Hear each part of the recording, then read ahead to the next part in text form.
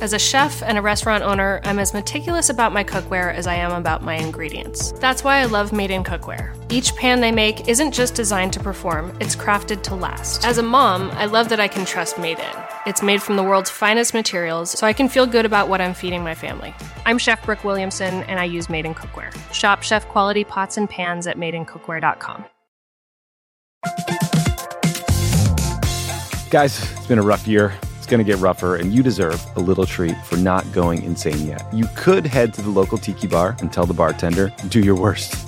But we have a better idea for you, which is pick out something from the Crooked store. The store is stocked with tons of new merch. It's perfect for the spring. And classics like the Friend of the Pod tees that you'll be wearing long into the next administration or the next fascist dictatorship, depending on how things go. Pick up a new tee for the warm weather ahead, a mug that'll remind you to stay involved this election year, or a hat celebrating your favorite pod. Go to crooked.com/store to shop.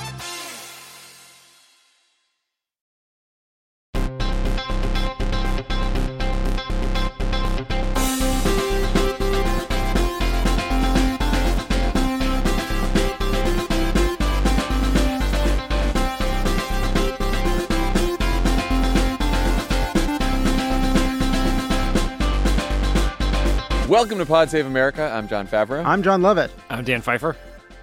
We just watched the second Republican debate at the Ronald Reagan Library in California, right here in the state of California. That was quite a debate. Quite a debate, guys.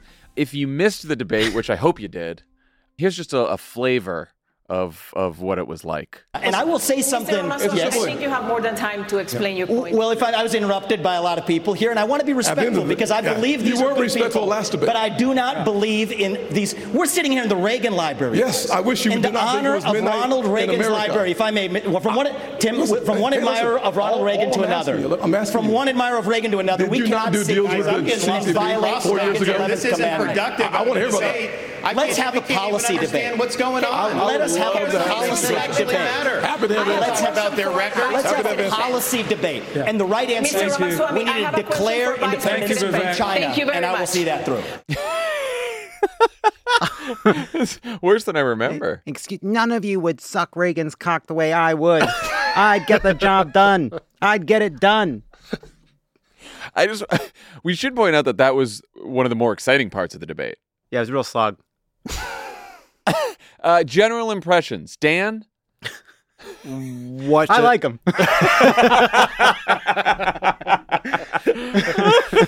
We're a little punchy here. It's late at night. We're tired. We're bored. We're drinking. Mm-hmm. Mm-hmm. I don't know what anyone was doing. The moderators, the candidates, it was a giant waste of time. And I was offended as a television viewer and a political professional because I don't know what any of them were doing. I want to read you a statement about the debate. Okay. Tonight's GOP debate was as boring and inconsequential as the first debate, and nothing that was said will change the dynamics of the primary contest being dominated by President Trump. The RNC should immediately put an end to any further primary debates.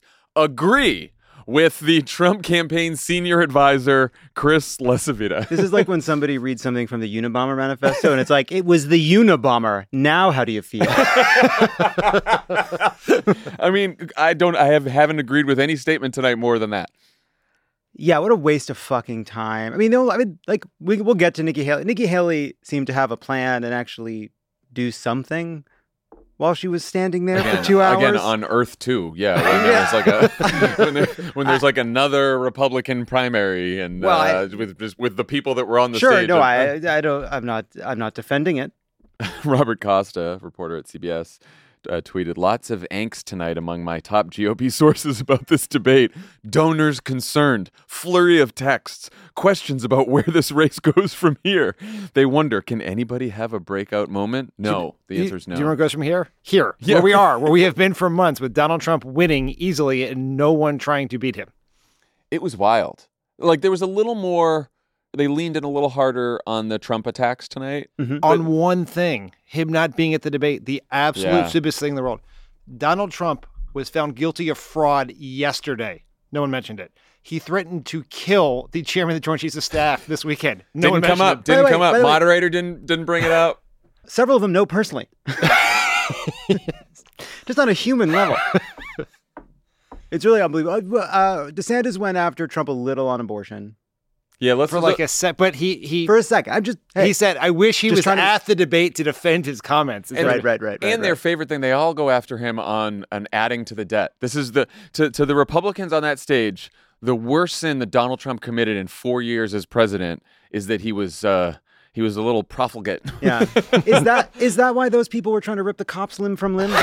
Was it the deficit of Too the out much years? Is that what it was? I didn't know what it was. So let's go through candidate by candidate. It was a terrible debate. There was nothing. There was nothing really interesting about it. But keep listening. But please. keep listening. Well, we'll get into it. Ron DeSantis. First of all, it took I counted 16 minutes into the debate for Ron DeSantis to even speak. It didn't even seem like he was there. And then Best 60 minutes he's had in months. and then finally he spoke. And this is what he said. Where's Joe Biden? He's completely missing in action from leadership. And you know who else is missing in action? Donald Trump is missing in action. He should be on this stage tonight. He owes it to you to defend his record where they added $7.8 trillion to the debt. So that was Ron's big moment. What'd you guys think about Ron DeSantis tonight, huh? It's nothing. It's just nothing. This guy. No one has told him in debate prep to fix the face stuff. I don't think it's fixable. Or the voice. You can't fix the face, can't fix the voice. Well, none of those. First of all, it's a hard thing. These people in the debate prep with Ron DeSantis, he may not be a person, but maybe they are. And it's a tough thing to bring up. Hey, we think one of our problems is your face and the noises that it makes when it communicates. Well, that's a tough thing to fix. Every single answer he finishes, he just sits there and he gives this weird half grin, half smirking for the camera. It's very uncomfortable. Well, they're all very rehearsed. His cadence is very rehearsed. Even that Joe Biden line was all very rehearsed. And all of them have this way of speaking in these debates. Tim Scott does it. Vivek does it. Ron DeSantis does it. Nikki Haley does it. They all do it, which is this kind of like 90s style sentences like, we're going to take them down and go up to the top, and they want us to give up. Well, we're not going to give in, and you can't surrender because of my strength, and we're going to have victory, not victimhood. And we're going to turn up work. the heat and turn this America campaign around. And see, that was one that worked, which I'm really glad you brought it up. That's a good example of how it can work. Famously, in Iowa in 2007, 16 years ago, before the iPhone, it was a really good moment. I think you are correct that a lot of them do that, but DeSantis is the worst. There's like way too much alliteration. All of it sound canned. Like Trump's attack on DeSantis is that he is of Washington, he's part of the swamp, and everyone's like, well, that's weird because he's like governor of Florida.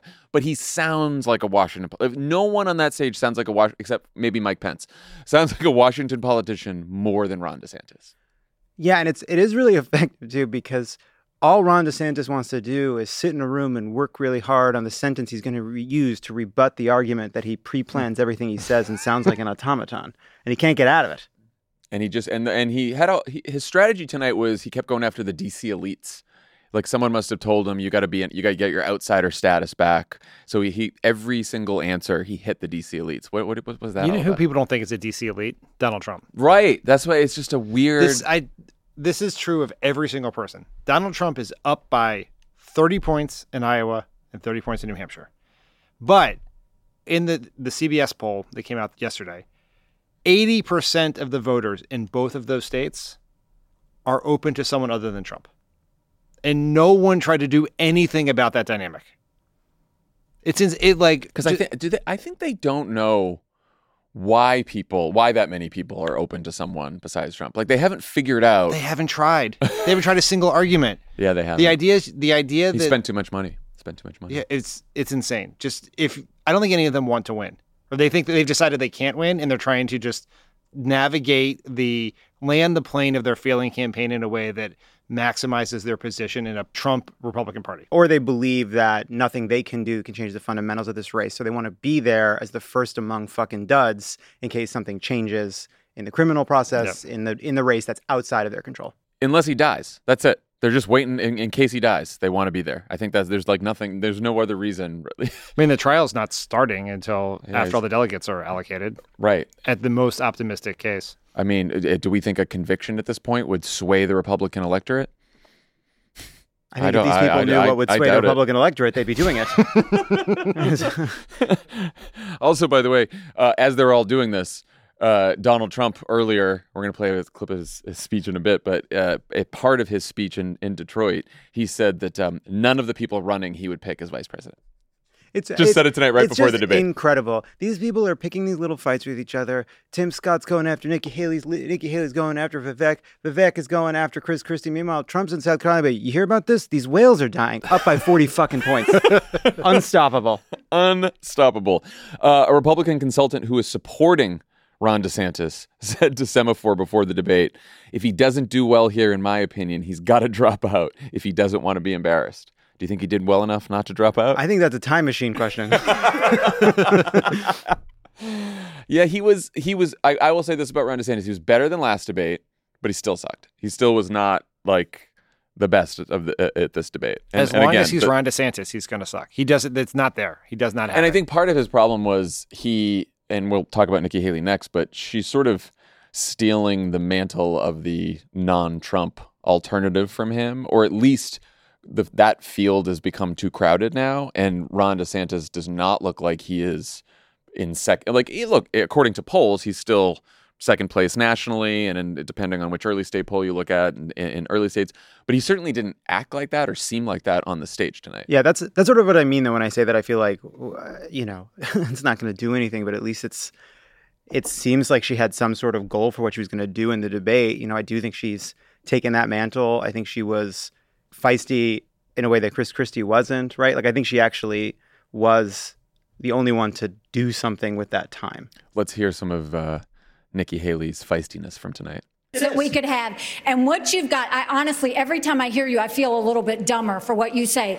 Because I can't believe Ron DeSantis is against fracking. He's against drilling. He's been against, you did it. He always talks about what happens on day one. You better watch out, because what happens on day two is when you're in trouble. I appreciate Tim. We've known each other a long time, but he's been there 12 years and he hasn't done any of that. Literally. Bring it, put Tim. $50,000 on curtains. No, curtains? Do your homework, Tim, because Obama bought those curtains. Did you send them back? It's in the press. Did you send them back? Did you get a gift receipt for those fucking curtains or not, Nikki? They take the credit. They'll take the credit. The curtains exchange was one of the dumbest exchanges of an otherwise very dumb debate. Yeah, two people in single digits in the polls arguing each other over a curtain purchase from the State Department in 2017. Literally, that's what that was about. The beginning of that clip, when she said, I am dumber every time I hear you speak, was about Vivek Ramaswamy, which was, I wanted to cheer when she said that. I think because he is extremely annoying. But I think she was feisty, sort of went after a bunch of other candidates, but I also think that her answers were just like solid answers. She seemed like she commanded the stage more than almost anyone else. Again, I don't. Just on a low she's bar. not in danger Come on, of Dan. becoming the Republican nominee at all. Come on, Dan. Tell us what you liked about Nikki Haley. Yes, she commanded the stage more than Doug Burgum. You are correct. Go after to my the boy extent Doug. that she has a plan, and I agree she has a plan. It's not a plan to win, but what is it? What is it a plan? Well, it is a plan. I'm curious. Yeah. What she is doing, Nate Cohn, I thought, wrote about this very smartly in the New York Times this morning, is she's appealing to a faction of Republicans. She is appealing specifically to the non-Trump vote. She's not doing it by attacking Trump, but she's trying to be the normal Bush-like Republican, traditional Republican. DeSantis' problem is he has no constituency because he's trying to just be a worse version of Trump, and the Trump voters are very happy with Trump, so why would they do that? Nikki Haley and that may be why she goes after Tim Scott, because Tim Scott is her competition for that lane. Yeah, that's right. And I think she genuinely hates Vivek. That was sincere. That was the only moment of sincerity on there. And I think that's one thing that brought them all together, and maybe America. Yeah, because there was a moment when they've all got sort of like Oppo research on Vivek. They've got these Oppo files that they've just been waiting to use.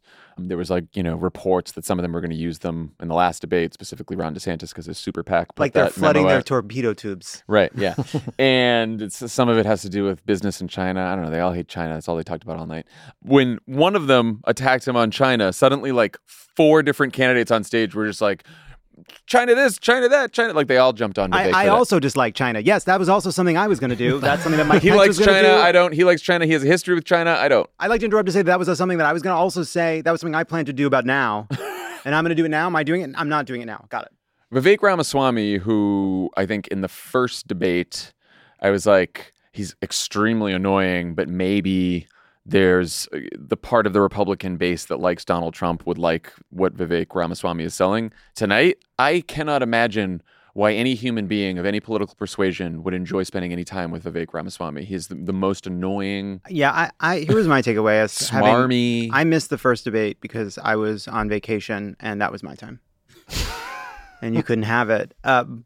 So this was my first time seeing him in this kind of a forum. And it is a testament to the fucking charisma vacuum, don't have it, automaton losers that are on that stage that anyone thinks this guy has any charisma. He and Ron DeSantis are from the same mold.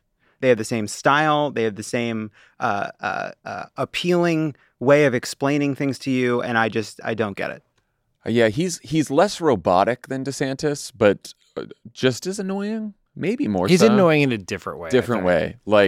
Just like smarmy know-it-all kind of way. Yeah, I don't know if we're going to play the clip, but there was the moment where he was talking about how I'm here to listen. I came to listen and learn, and right before Nikki Haley fucking destroyed him. Bodied him. And it does seem like there must be some feedback they're getting about how unappealing and kind of mansplaining this guy is. I think there was a thought, because he really did dominate the stage the last time. He was the only person who drove a narrative, who he got most of the speaking time. People were responding to him, which felt completely out of nowhere, given the fact that most of Americans had never seen him before that moment. And I think there was a sense that, is he going to be the breakout candidate from this debate? And he did not. He's actually, I think, lost a little bit of ground since the debate, the national polling average. And I am positive from having watched this that their focus groups say that people found him annoying and pretentious. And he went into this debate. People, I guess those voters were correct. I mean, the voters are not always. Sometimes the voters. And he went in this debate with a plan to try to sand down the edges of that annoyingness, which is why he did not, when people came after him, that's why he, instead of fighting back as he did last time, he was just like, Ronald Reagan, 11th Commandment, policy debate. And then he did that completely rehearsed routine about saying that he would listen to people and get advice from older people and all of this. Do you think that his polls might be affected by the fact that he has the hairstyle of your third pick for a DJ for a bar mitzvah? His hair gets bigger with every debate. What the fuck is that? I didn't really land that joke. Just kind of got stuck in the middle. Leave it in. I don't care. This is free. He had a lot. He talked a lot about kids in social media. It was a big problem of his. That's his response. I'm going to book him on offline. That's his response to being on TikTok. He's the only Republican candidate on TikTok. Oh yeah. And so he's gotten a lot of crap for that. He's also talked about getting drugs on Snapchat. There's a fentanyl baby. Yeah.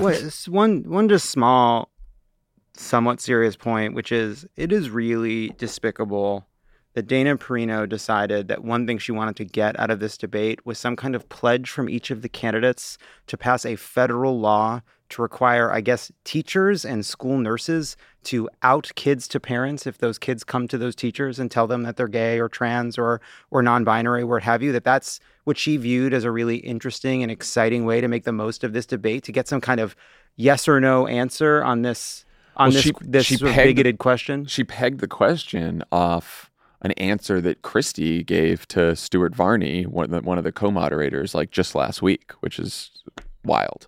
And it's the only question that she followed up on 12 times.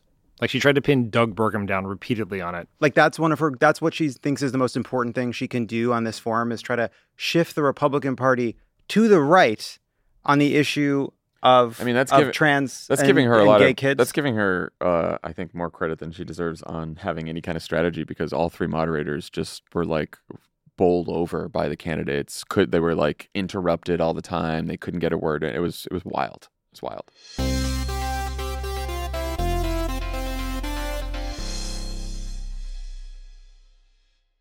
As a chef and a restaurant owner, I'm as meticulous about my cookware as I am about my ingredients. That's why I love Made in Cookware. Each pan they make isn't just designed to perform, it's crafted to last. As a mom, I love that I can trust Made In.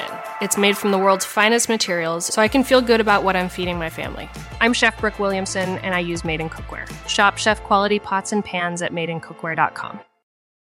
This show is sponsored by BetterHelp. How do you cope when there's something weighing on you or something you need to get off your chest? You know the best way to do it? Best way to cope is to talk about it. Not just cram it down, not do what generations of New Englanders have done, just stuff their feelings down, maybe cover it with a coat of booze. No. You got to talk to someone. You got to work it out, get it off your chest. And just by doing that, you will feel better.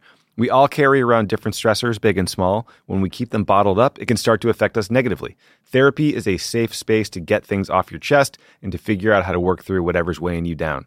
If you're thinking of starting therapy, give BetterHelp a try. It's entirely online, designed to be convenient, flexible, and suited to your schedule. Just fill out a brief questionnaire to get matched with a licensed therapist and switch therapists anytime for no additional charge. Get it off your chest with BetterHelp. Visit betterhelp.com/PSA.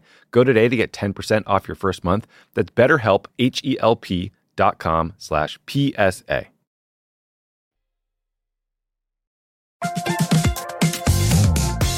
Guys, it's been a rough year. It's going to get rougher, and you deserve a little treat for not going insane yet. You could head to the local tiki bar and tell the bartender, do your worst. But we have a better idea for you, which is pick out something from the Crooked store. The store is stocked with tons of new merch. It's perfect for the spring. And classics like the Friend of the Pod tees that you'll be wearing long into the next administration or the next fascist dictatorship, depending on how things go. Pick up a new tee for the warm weather ahead, a mug that'll remind you to stay involved this election year, or a hat celebrating your favorite pod. Go to crooked.com/store to shop.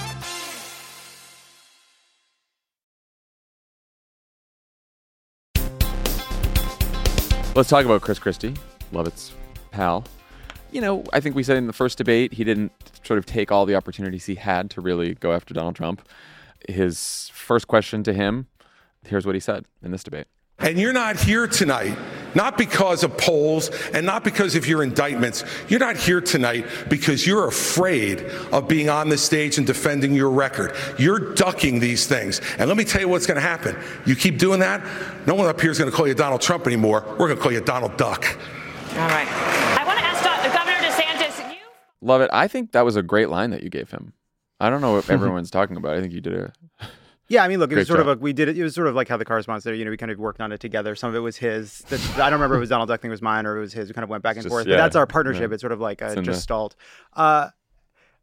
Man, no one has ever been so close to landing a plane on a beautiful and clear day and then exploded right on the runway. Again. It was a great moment. And then it lands on Donald fucking Duck. What's going on? Who are in these debate prep sessions with Ron DeSantis, Chris Christie, all of them? Donald Duck. And he has, the Donald Duck line. They're all like, yeah, sir, that's great. Do the Donald Duck line. That's what? It was wild. I mean, before we came in here, I decided to do a little prep. So I clicked on a news article from NBC News that was 6 takeaways from the debate. and number 3 was Chris Christie got Donald Duck trending on Twitter. It was the thing about it was a good moment for him too. We were all like, "Oh, this is a good moment. This was a good hit." Yeah, and we're like, "Here we go." He had some energy. How does it end? Early in the debate, he's looking at the camera. It was like, all right, now that's the Chris Christie that I fell in love with. That's the Chris Christie from my younger days. It was just, yeah. Then he had another. He hit Trump for not building the wall. He said, said he was going to build the wall and have Mexico pay for it, but he only built 52 miles. And if Mexico knew it had only been 52 miles, maybe they would have paid for it, which is like... It's on its way to something. It's on its way. Is it 2017? Like, what is happening? Yeah, it's again, just cut to an insurrectionist being like, only 52 miles. Tim Scott got his note from the last debate was, you didn't say anything. You were too quiet. So you got to make your case. Sir, we've looked at some of the crosstabs after your performance in the first debate, and our view is just strategically, we think you should speak.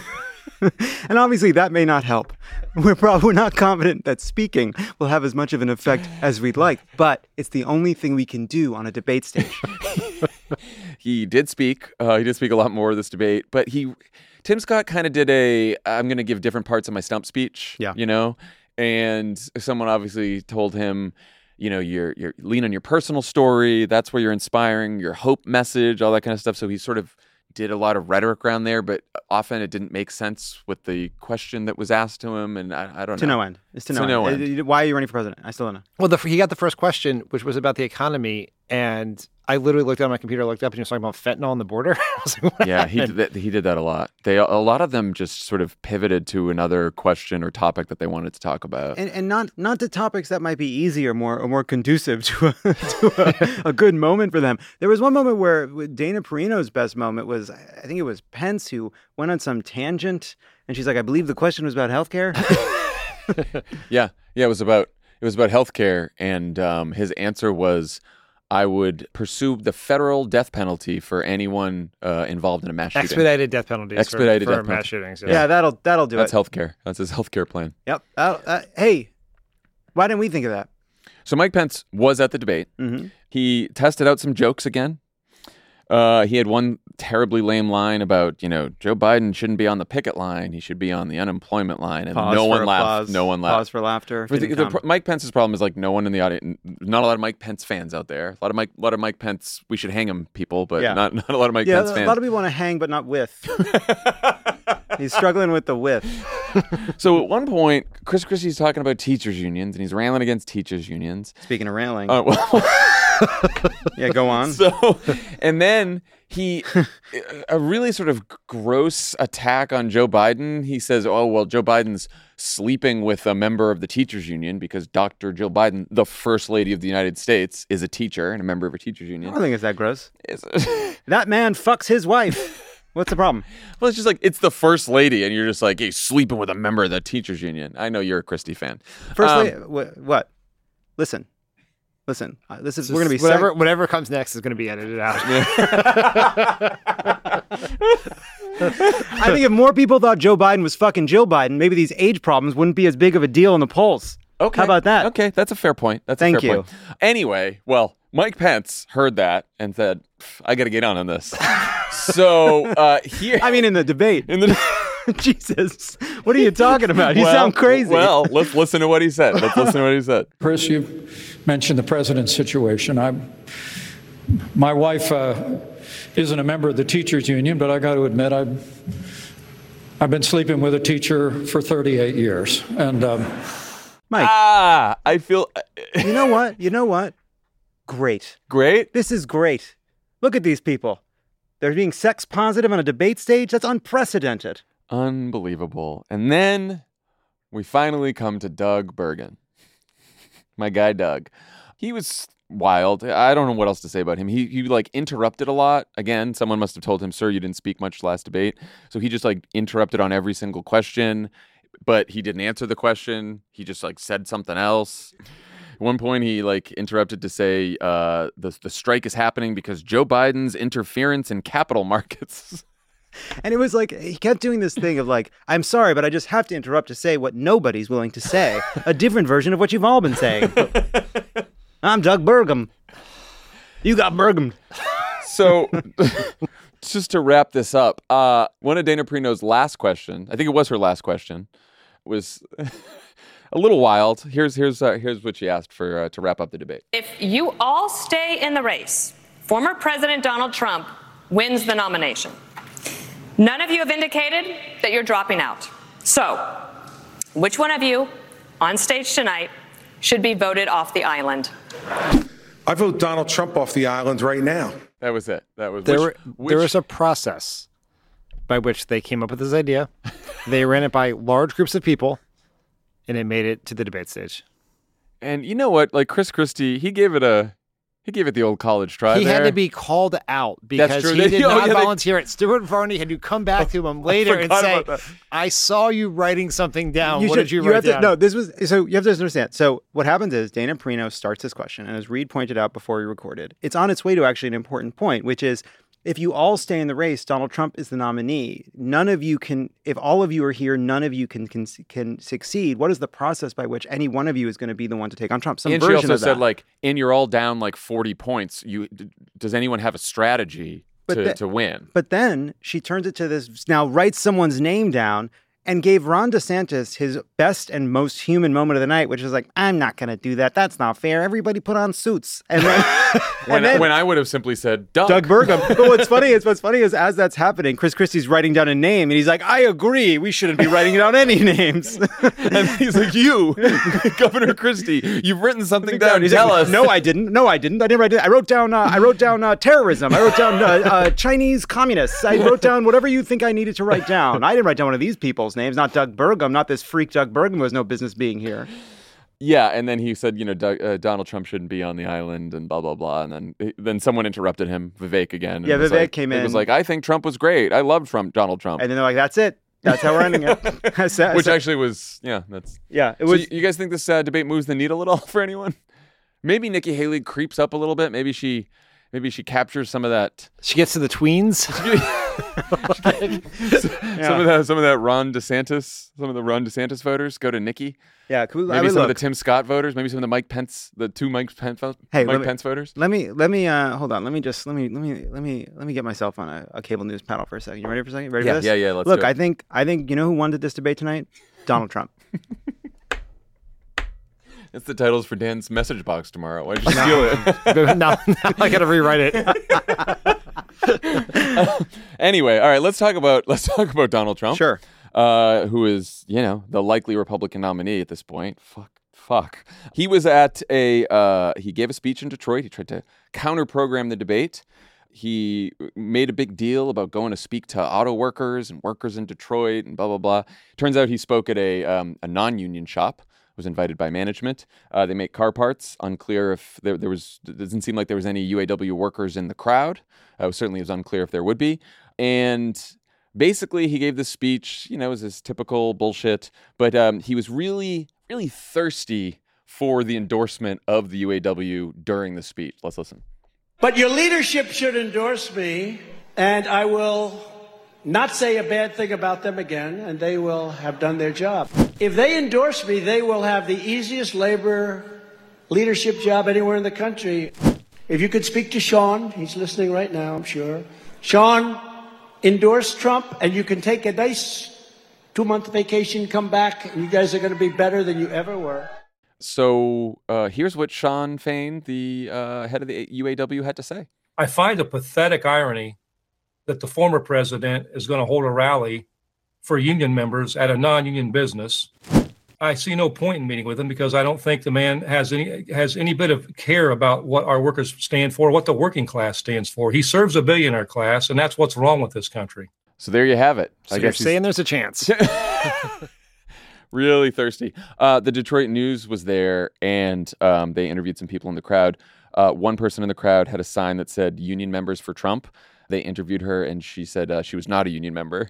And then another person had a sign that said "Auto workers for Trump," and they interviewed him, and he said he was not an auto worker. This is encouraging their fellow auto workers to be for Trump. That's true. It's not, yeah. it's not as malicious as you suggest. What'd you guys think of the Trump speech? There's plenty to make fun of. I think that it's interesting watching Trump speak and then go into that debate. He is trying to make this argument to try to peel off some share of Biden voters in these states, and I think we should take it seriously. The argument that basically, EVs are bad for the Midwest, EVs are bad for unions, EVs are bad for American workers, especially when one of the arguments that UAW is making is the fact that a lot of these battery plants aren't union, that this shift to electric vehicles could mean fewer union shops in the United States. It is a real and serious argument that could resonate with people, even if Trump is the worst messenger for it and was an incredibly anti-union, anti-worker, anti-middle-class president. So I think the question is, how do Democrats and Biden make sure that he doesn't get away with that? It's a great question. So can we fly another drink in for Dan? I think Lovett's point is you have to wade through. We watched the whole speech, which no one else is going to do. And it was on Newsmax only. Yes. And by the way, so you all know. And by the way, midway through on Newsmax, they did a picture-in-picture of a fucking fundraiser for Rudy Giuliani's legal defense put a picture fund. of him up there. Looked like he was dead. Yeah, when he dies, they just cross it out and write memorial fund. Yeah, they alternated between that picture and then please buy a gold coin. Yeah. Just buy gold, and if you buy gold, you'll get. It said take control of your finances. It was the slogan for the gold company. Physical gold. They make it very clear. It's physical gold. Yeah. Bob Menendez called him up. Oh, that's how he's going to pay for his legal defense. But if you watch the whole speech, there's a ton of insanity in there. But buried in there, which is what most people will see, either through clips that are shared or more likely in the billions of dollars of ads that Trump's campaign and Republican super PACs air, is a very potent grievance message targeted at workers who've been left behind in this economy. Now, Trump doesn't mention that he is someone who was the most anti-worker president in American history, who passed a tax cut that most of the benefits went to the rich and encouraged and led to the more offshoring of American jobs, who got rid of overtime pay for 8 million Americans, costing them more than $1 billion in wages.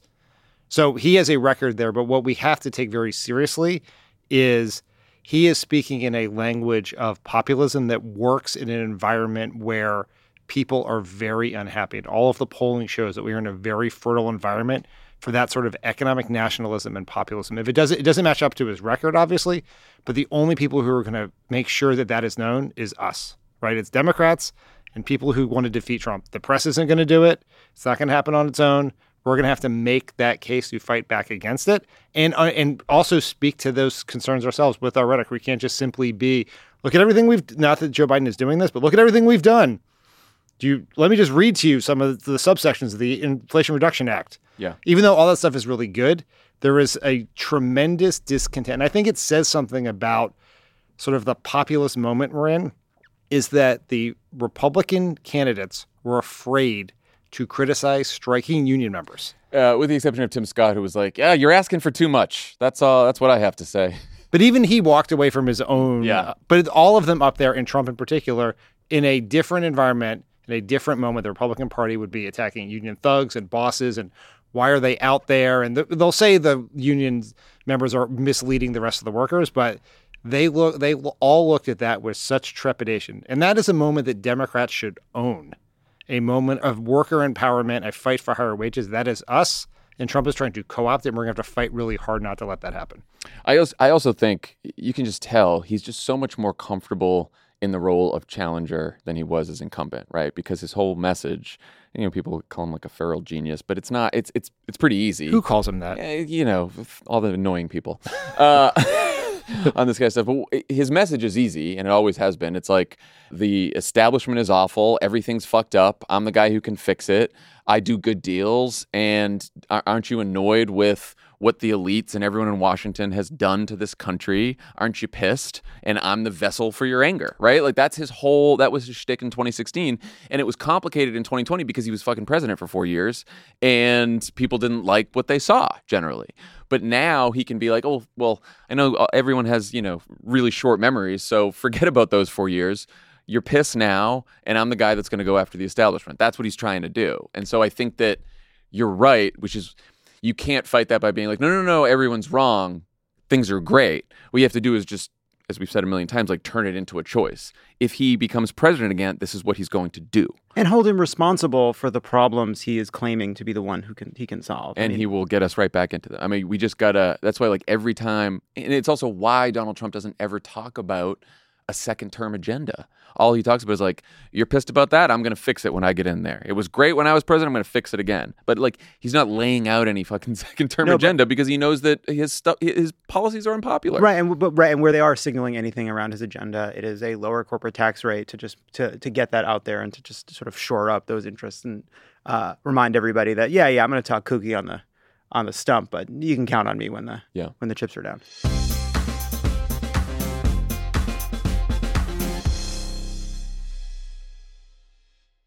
As a chef and a restaurant owner, I'm as meticulous about my cookware as I am about my ingredients. That's why I love Made in Cookware. Each pan they make isn't just designed to perform, it's crafted to last. As a mom, I love that I can trust Made in.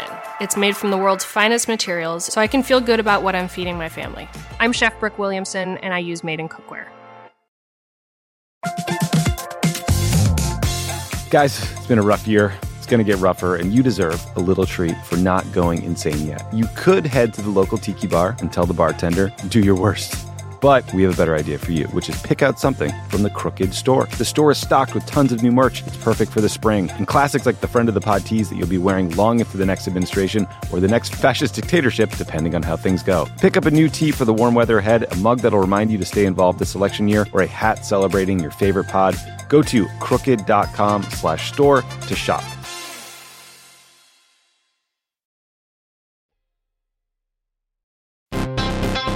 Donald Trump can't leave the courtroom, so just to rub it in a little, Pod Save America is going on tour. He's probably asleep right now, but if he were conscious, he'd be so jealous. The Democracy or Else tour begins in Brooklyn on June 26th, followed by Boston on June 28th.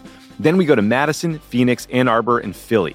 See all the tour dates and get your tickets now at crooked.com/events.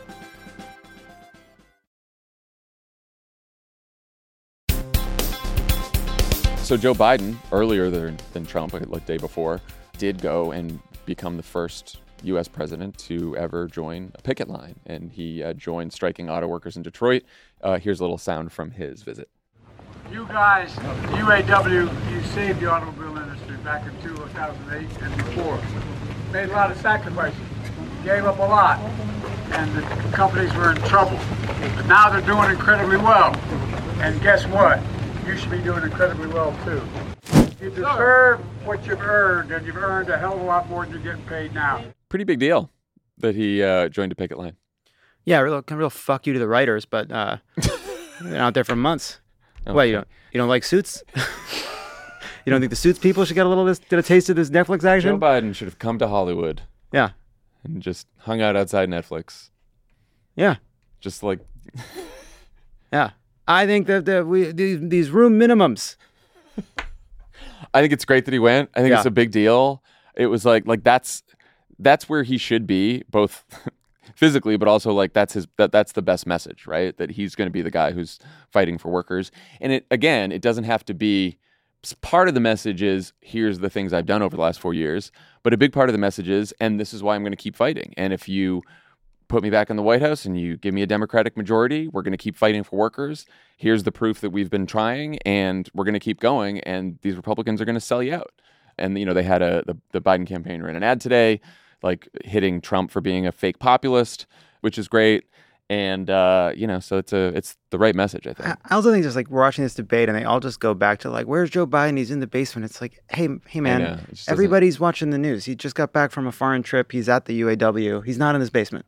Yeah. Doesn't work. One other thing happened, Dan, that you alluded to at the top of the show. Yesterday, a New York State Supreme Court justice ruled that Donald Trump committed fraud by exaggerating his wealth and the value of his assets on financial forms. Basically, Trump and his companies used the false information they got better terms on loans, insurance rates, taxes. And this happened... This was a summary judgment from a judge. This is all before the fraud trial actually begins. It is slated for this fall. But now the trial basically focuses on how big of a fine Trump will pay, what the punishment will actually be. If the ruling stands, basically the Attorney General's office, Letitia James, is seeking $250 million in penalties. And the judge could bar, and may likely bar, Donald Trump and his sons from running any business in New York. Do you think this will have any effect on anyone? Do you think anyone wants to, anyone's going to be swayed by the fact that the guy who wants to be president was just found liable for fraud, can't do business anymore, was just lying about his net worth? No one watching the Republican debate because no one mentioned it. The fact that the guy is running to be in charge of the federal budget and he was just accused of fraud seems like a relevant piece of information you could share with voters. I mean, just to add a little more detail here about like how big a deal this is, as we've talked about before, your Attorney General Letitia James charged Trump with these crimes. that was headed to trial. She filed a motion that said the evidence of Trump's fraud is so obvious, it's not even worth having the trial over. Like, just look at it. It's so clear. Like, there's not even a shadow of a doubt that he is guilty of fraud. So let's just rule on that right now so we can get to the business of penalizing him for the fraud that is so obvious. And that is what happened. I mean, it is David K. Johnson, who was a very well-known tax writer for the New York Times, was on Twitter, and he suggested that this could likely end with New York State repossessing Trump's properties, including his apartment in Trump Tower, which is the part he still owns, potentially parts of Mar-a-Lago. And there's, of course, like, Eric Trump and Donald Trump, too, in his statement. They were like, well, the judge said that Mar-a-Lago was worth this much and that couldn't be. And what really happened here is, like, when Trump wanted to lower his taxes, he would claim a low valuation for a property. When he wanted to get cheap loans, he would inflate the valuation. So basically what he was doing is he was just changing the valuation depending on whether he wanted loans or whether he wanted to pay lower taxes. And not everyone gets to do that. But some of this wasn't just subjective, like how much is Mar-a-Lago worth? He lied about things like the square footage of various apartments, right? These are things that don't change. I do like the. Do you think Biden should does the Biden campaign do anything with that? Yeah, I think so. I mean, they don't have to do it right now, but over the course of time, it's a bit like I think that a core part of their message is going to be about that we don't want to return to the chaos and corruption of Trump, and you're going to have to make that case, and a judge finding him guilty of fraud for inflating his assets by $2 billion seems relevant. After a jury in New York found him liable for raping E. Jean Carroll. It is like part of it is that Trump is not in this for you. He's in it for himself and his rich friends. And this is a piece of evidence to that, right? That is key, because during his speech today, he was like, Joe Biden, Crooked Joe, is just out there enriching himself because he makes up stories about how, Biden, China money and all that kind of stuff. So he said that he's like, but I'm in it to help you, because he knows. He said, I'm in it to enrich you, not myself. Right. Yeah. He's like, I didn't need to do this. I was having so much fun living my life, and I just did this for you. Now I'm getting the shit kicked out of me, but now I'm here. I could have done something else. Meanwhile, you're doing it to stay out of fucking jail, man. Well, now that's the thing. I'd say, look, one thing that comes across, I think it was true in the Meet the Press interview. It was true in the rally that we watched. He's running. The threat of prison hangs over him, sharpens the senses. Yeah.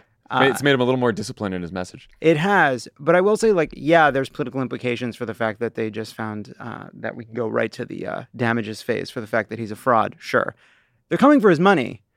And he's been lying about his worth this whole time. And that has to be genuinely terrifying for him. Yeah. There's a real threat that before he can ever get back to power, even if he does become president, whatever, that he doesn't have the ability to use politics to stop these people from taking his apartment, from taking his wealth, from forcing him to actually confront what his actual net worth is. That is the only way out is winning. I honestly think that, if he had to choose between being rich and wearing a jumpsuit, right? Going to jail and coming out rich or losing all that he has, I don't think that's a close call for him. Yeah, I don't think he wants either. Well, who would? In fairness. No, and look, I should say he's a little more disciplined. He's also still talking about windmills and whales and confusing Jeb Bush and all that kind of stuff. But, yeah, that's also true. That's also part of it. He really... But he's sort of got the 16 message, which is me against the establishment on behalf of you, right? That was sort of the message, and it was all bullshit and stuff like that. But that's what he did in 16. And then in 20, he was sort of in a rabbit hole of fucking, right-wing YouTube comments. Yeah, and sort of fascistic flourishes. Right. This was a bit more, the speech today was a bit more sort of a clean... The parts that were the message around the working class basically take that kind of broader message that he was doing for a long time. And he basically says, I have been fighting for years to take on the elites on behalf of the working class, which is a change. And which, Yeah. I would just... Good message for him. To understand the environment that this is happening in, this is a much, much, much more fertile political environment for Trump's message than it was in 2016. 2016, economy was doing fine. People weren't particularly grumpy. Trump largely won because of complacency, in a sense that things were fine after 8 years of Obama. Now there's a Pew poll that came out a couple of weeks ago that it's part of their regular series that looks at at how people's feelings on the political system in this country, and the percentage of people who hate both parties, highest in history. People who are exhausted and frustrated by politics, highest in history. People who think politics are corrupt and politicians are corrupt, highest in history. People are angry, and they think the system is not working, and they're mad at both parties, and that's going to have very real consequences. This is not the 2020 environment. Right. It's and we shouldn't overstate, and they don't like Donald Trump. Most people don't like Donald Trump. They do not. More people, Donald Trump, for all the crap about Joe Biden's favorable ratings, they are better than Donald Trump's. For most working class people, this isn't working. Like, we should just get all that out there. But again, an election in 2020 that was decided by 40,000 votes across 3 states, it doesn't take much. It doesn't take much. So, for all the silliness and pointlessness of the Republican debate, who seems to be the most likely nominee, Donald Trump, is out there and is, going to be as tough to beat as he's been in the last election. So everyone should get to work. VoteSaveAmerica.com. Okay. We were going to call Tommy, who was going to go to the debate, but Hannah wasn't feeling well and he had to stay home and take care of Lizette. So no Tommy at the debate, which honestly, good for Tommy. Yeah. Yeah. Don't go to the Reagan Library unless you have to. That's an old saying in my house. Yeah, I think he won that one. We do have a few housekeeping notes before we go. Before you fill up your fall calendar with apple picking. Jesus Christ. I love it when you read the housekeeping. Oh my God. I didn't read. Usually I try to read it first. That's why that was good. That was you don't need that many apples. Also, Pod Save America is going on tour. There it is. We'll be in D.C., Louisville, Cleveland, New Orleans, San Diego, and San Jose. Make sure to get those tickets before they sell out. And while you're on the events page, don't forget to check out the Love It or Leave It tour dates as well. Hey, eat shit, housekeeping. Love It is heading to Atlanta, Asheville, and Chattanooga next with amazing guests like Atlanta housewife Candy Burris, comedians Ms. Pat, T.S. Madison, and many more. Remember, there are apples at the store. This is great. Close the loop on the Apple thing. This is great. Head to crooked.com/events to get your tickets now. Also, listen up. Oh, this is for you, I guess. Listen up, Crooked fans. Tomorrow, but not me, John Lovett, will be joining the Friends of the Pod group thread. I love this housekeeping. We'll be joining Friends of the Pod group thread on Discord at 2 p.m. Pacific for an AMA. 2 p.m. 4 p.m. 4 p.m. It's not 2 p.m. It's 4 p.m. Pacific. 4 p.m. AMA. Okay, Lovett just learned of this. Lovett, you're going to have to be on the Discord. You're going to answer some questions from all of our subscribers and anyone who decides to subscribe after listening to this, which you should if you want to ask Lovett some questions. Head to crooked.com/friends to sign up. And, you get to talk to Lovett, and you also get to be on the Discord for nights like this where we had a great time on the Discord. Here's the thing. It was a hate watch, but we did it together. Yeah, and that was nice. Yeah, okay. I love the way we just throw around Discord as a term. Again, be on the Discord. It's a group chat if you're old like us. It's a group chat. Yeah, that's all you need. All right, everyone. We will. I guess we got an impeachment hearing on Thursday. And then the government may be shut down by the next time we record. It's midnight Saturday. Saturday. So when you hear from Lovett and Tommy and I on Tuesday, we could be in a government shutdown. A lot of news. A lot happening. We'll talk to you then. Everyone have a good weekend. Bye, everyone. Pod Save America is a Crooked Media production. Our producers are Olivia Martinez and David Toledo. Our associate producer is Farah Safari. Writing support from Hallie Kiefer. Reed Cherlin is our executive producer. The show is mixed and edited by Andrew Chadwick. Jordan Cantor is our sound engineer, with audio support from Kyle Seglin and Charlotte Landis. Madeline Herringer is our head of news and programming. Matt DeGroat is our head of production. Andy Taft is our executive assistant. Thanks to our digital team, Elijah Cohn, Haley Jones, Mia Kelman, David Tolles, Kirill Pelaviv, and Molly Lobel. Subscribe to Pod Save America on YouTube to catch full episodes and extra video content. Find us at youtube.com/@PodSaveAmerica. Finally, you can join our Friends of the Pod subscription community for ad-free episodes, exclusive content, and a great discussion on Discord. Plus, it's a great way to get involved with Vote Save America. Sign up at crooked.com/friends. As a chef and a restaurant owner, I'm as meticulous about my cookware as I am about my ingredients. That's why I love Made in Cookware. Each pan they make isn't just designed to perform, it's crafted to last. As a mom, I love that I can trust Made In. It's made from the world's finest materials, so I can feel good about what I'm feeding my family. I'm Chef Brooke Williamson, and I use Made in Cookware.